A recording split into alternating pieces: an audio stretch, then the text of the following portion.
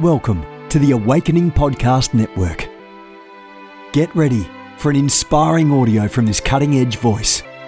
You can find more podcasts at awakeningpodcasts.com. You want to go deeper?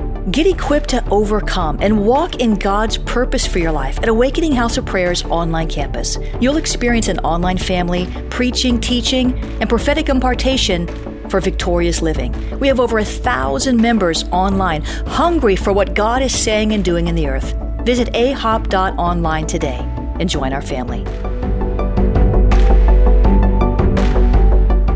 AHOP TV empowers believers with Spirit-inspired messages and strategic equipping that accelerates your spiritual growth. You can subscribe to stream weekly content from Awakening House of Prayer, conferences, and other exclusive content to stir your hunger and encourage your heart. Visit us online at ahop.tv. In Acts chapter 2, verse 17 and 18, quoted from the book of Joel, it says, "In the last days, God says, I will pour out my Spirit upon all people. Your sons and daughters will prophesy. Your young men will see visions, and your old men will dream dreams. In those days I will pour out my Spirit even on my servants, men and women alike, and they will prophesy." Father, thank you for this time. I declare that your word will go forth. It will not return void. I'm asking for wisdom understandings to be given, and particularly for the days in which we live.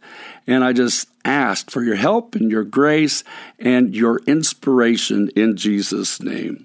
Hey, did you realize that 60% of the members of the body of Christ are women? Did you know that in the intercessors, that 80% of intercessors are women? And you go, well, what's that got to do with the prophetic? A little bit of everything, because often intercessors are highly prophetically oriented. Absolutely. Some of the greatest generals in the army of God are anointed prophetic women. And you go, hey, buddy, you better give me some more biblical grounding for this. Well, I have in my new book, in the 8th chapter, I have a whole section on prophetic women. And I go through so many in the Bible, women called prophetesses in Scripture. How about Miriam, the prophetess, Aaron's sister? Oh, she was a prophetess and a forerunner in praise and worship. Really? Absolutely. How about Huldah was another early prophetess in Israel. The prophetess was the keeper. Get this. This is just, I love it. She was into fashion. Yeah, that's prophetic? Yeah. All of the creative arts surrendered unto God can be anointed in the prophetic. And Huldah, it says that she was the keeper of the wardrobe, sought the prophetic word of the Lord on behalf of the young king Josiah. Or how about an unnamed woman? But you've heard of Isaiah before, right? I mean, the longest book, one of the longest books in the Bible, 66 chapters, is written by Isaiah. But did you know that he was married? And that his wife her name is not even mentioned, except an unnamed woman who was Isaiah's wife. Almost nothing was recorded about her, as Isaiah mentioned her once only, Isaiah 8:3. And I went to the prophetess, and she brings a son. But that prophetess he's talking about is his wife. And so, the fruit of multiplication. Look at this. Already those that I've already briefly exposed you to were in the arts. They were in fashion. They are helpers to others with perhaps you could call it a larger platform. How about Elizabeth, the mother of John the Baptist, the cousin of Mary, the mother of our Lord Jesus Christ? Both of these devout women were active in prayer, worship, and faithful and waiting on the Lord for what? The fulfillment of the prophetic destiny. There are so many. There's Anna in the New Testament. She was a praying prophetess brought together, of course, with Simeon in Luke chapter 2. How about Deborah and Barak, a prophetic duet couple? Yeah, I just love all this so much. How about Philip in the New Testament? You say, but that's a man. I know, just hold on. In Acts chapter 21, verse 9, it says, Philip, known as the evangelist, had 4 virgin daughters who were prophetesses. Oh, come on now. That says a whole lot too. Joining of the generations, joining of the genders, and purity in the prophetic. No more divas. Purity in the prophetic. I've gone on a long journey, and I could give you, how about Jael and her valiant part to serve the purposes of God as she prophesied along with Deborah. And there's Lydia, and she's the first woman, she's the first believer who opens an apostolic door to the continent of Europe for the gospel of the Lord Jesus Christ. Guess what? She was a wealthy businesswoman, a maker and seller of purple fabrics. She was a prophetic businesswoman who was a gatekeeper to an entire continent for the gospel. Or how about, it goes on and on and on. So how about some prominent women in church history? By the way, let me give you a clue. I did research some years ago on this whole controversial subject of men and women, ministry roles and leadership roles. And I came to a real simple, basic conclusion. When it's harvest time, there really isn't much controversy in the church on whom God uses. Because you're so hungry for God just to do anything for the sake of the harvest, to disciple people, to speak the word of the Lord into culture and into lives and in church. That what I've observed is that when it's harvest time, there isn't as much the theological debates on God uses this one, God doesn't use that one, God can't use that one, and all of this. I've found this as a historical pattern. Catherine Booth, with her husband, emerged when it was harvest time. Amy Semple McPherson, who was an apostolic prophetic woman of signs and wonders, starts an entire denomination called the Foursquare Gospel. It was harvest time. Catherine Kuhlman, moving in profound healings and miracles and words of knowledge. It was harvest time. People, guess what? It's harvest time. I want to encourage you out there. I want to encourage you women out there. I want to encourage you men out there. Put in the sickle, for the harvest is ripe. Oh my goodness. My burden right now is, yes, women in the prophetic, but my burden is the harvest. And I want to see as many people be empowered by the gospel of the Lord Jesus Christ. And so you say, yeah, but I don't have a platform. Oh, yeah, you do. Your home can be your platform. Your podcast, your blog, your social media can be your platform. Your wardrobe that you're a consultant, yes, can be your prophetic platform. Your prayer closet like Anna. That's my prime. You guys listen to me. I've traveled the world, but you know what? My greatest platform is not before men and women.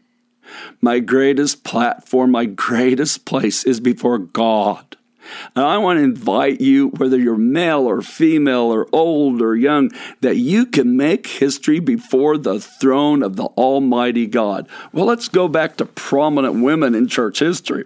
How about people like Vibia Perpetua from 181 to 203, one of the first women prophetesses in the early church? How about Joan of Arc in 1412 to 1431? How about Madame Jeanne Guyon, another French mystic prophetess in the 1600s? Susanna Wesley, Catherine Booth, Fanny Crosby, Maria Woodworth Etter in 1844 to 1924. I mentioned Amy Semple McPherson. How about Amy Carmichael, 1867 to 1951? Lydia Prince, now Mother Saint Teresa of Calcutta, who just went to be with the Lord 20 years ago. Basilia Slink, a German woman, theological, who started a whole Protestant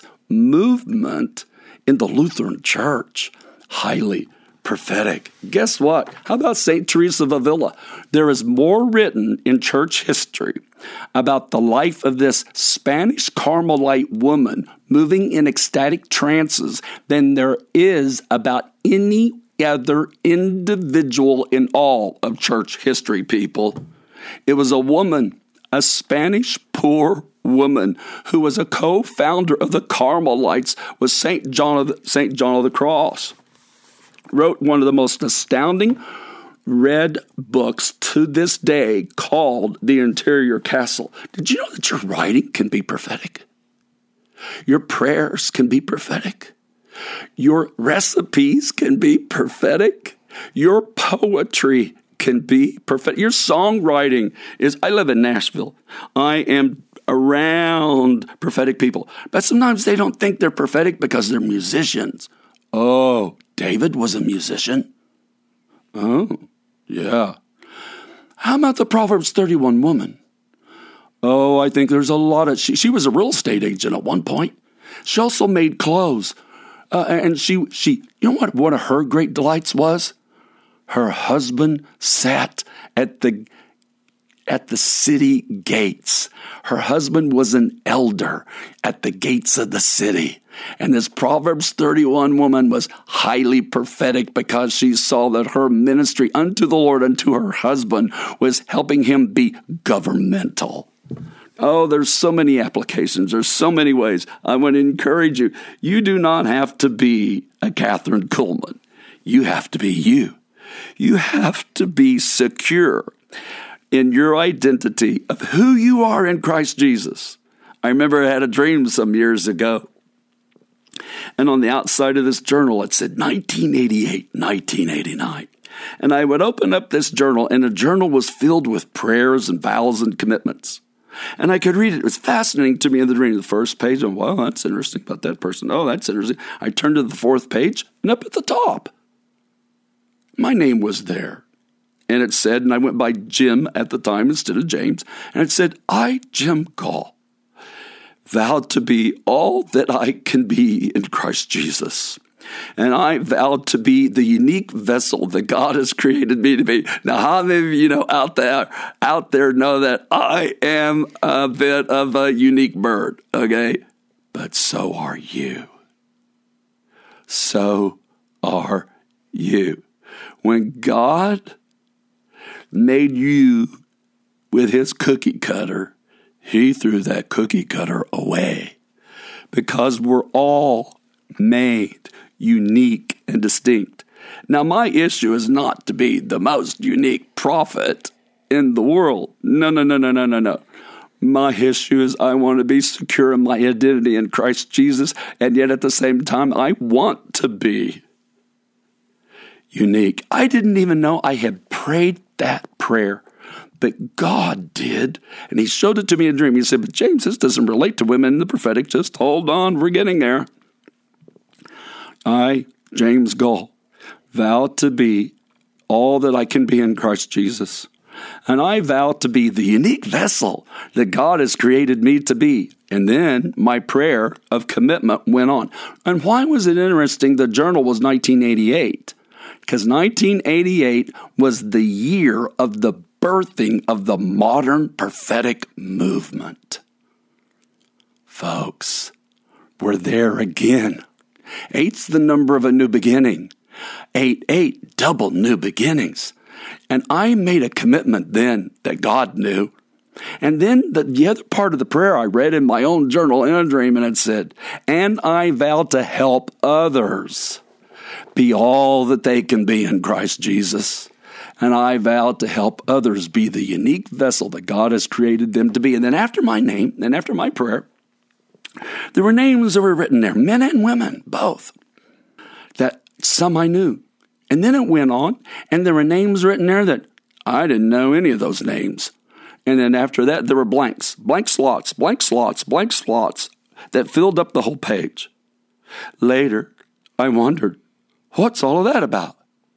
And then one by one, I actually met every single person's name that was on that list. And I didn't know them before. And I ended up being able to help, whether in a short period of time or a long period of time, help them become more that they could be in Christ Jesus, and to be the unique, and in this case, often prayer and prophetic. And you know whose names were also in that list?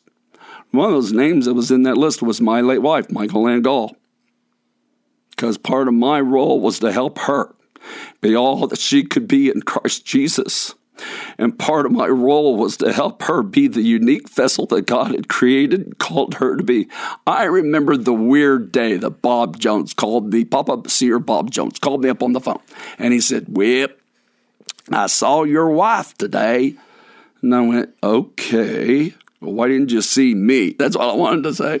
And he said, yep, she's going to be the first of 300 women going to be released into the prophetic. Mine went reeling. I go, she can't be the first of three, my rational reasoner, you know.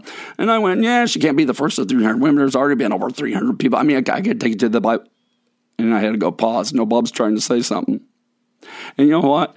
I didn't have a page for what he said because she was Betty Crocker Homemaker.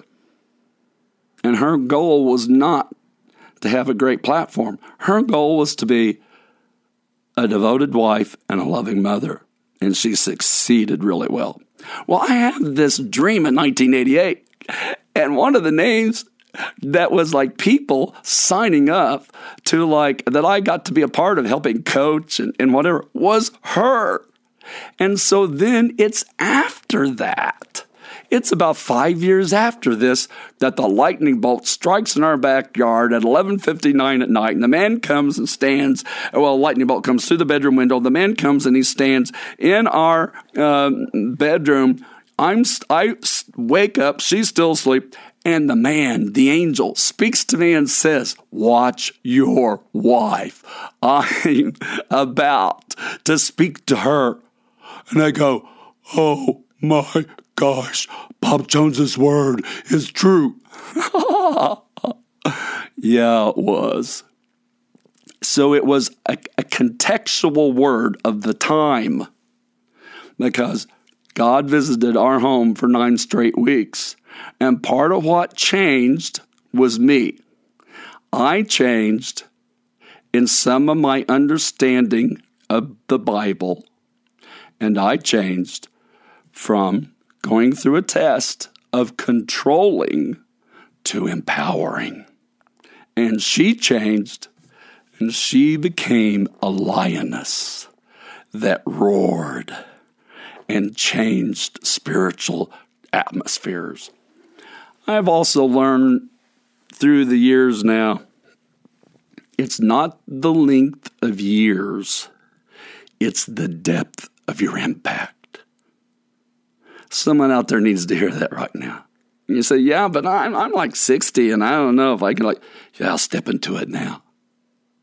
Give the next 20 years of your life. And you say, but I'm just a little girl and I'm only 14. Well, be a Mary. and consecrate yourself unto the Lord. And God will do great and mighty things through you, because the scripture I opened up with, God will pour out his Spirit upon all flesh, and men and women, they will prophesy. And guess what? In that verse, quoted from Joel, it shows the joining of the generations, and it shows the joining of genders. No competition, but divine cooperation. It also shows it takes a young man's vision to fulfill an old man's dream. And that's one of the reasons why I'm still around.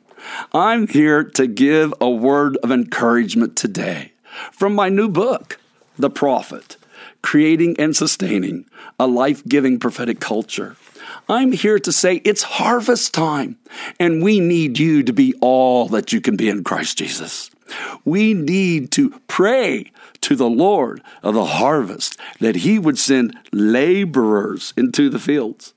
One of the great joys I have today in my life is being a coach and a cheerleader to strong women in leadership in the body of Christ today. You know why? I think sometimes they feel safe with me because they know I passed a test myself years ago. Now, that's part of my story. What's your story? I want you to be all that you can be in Christ Jesus.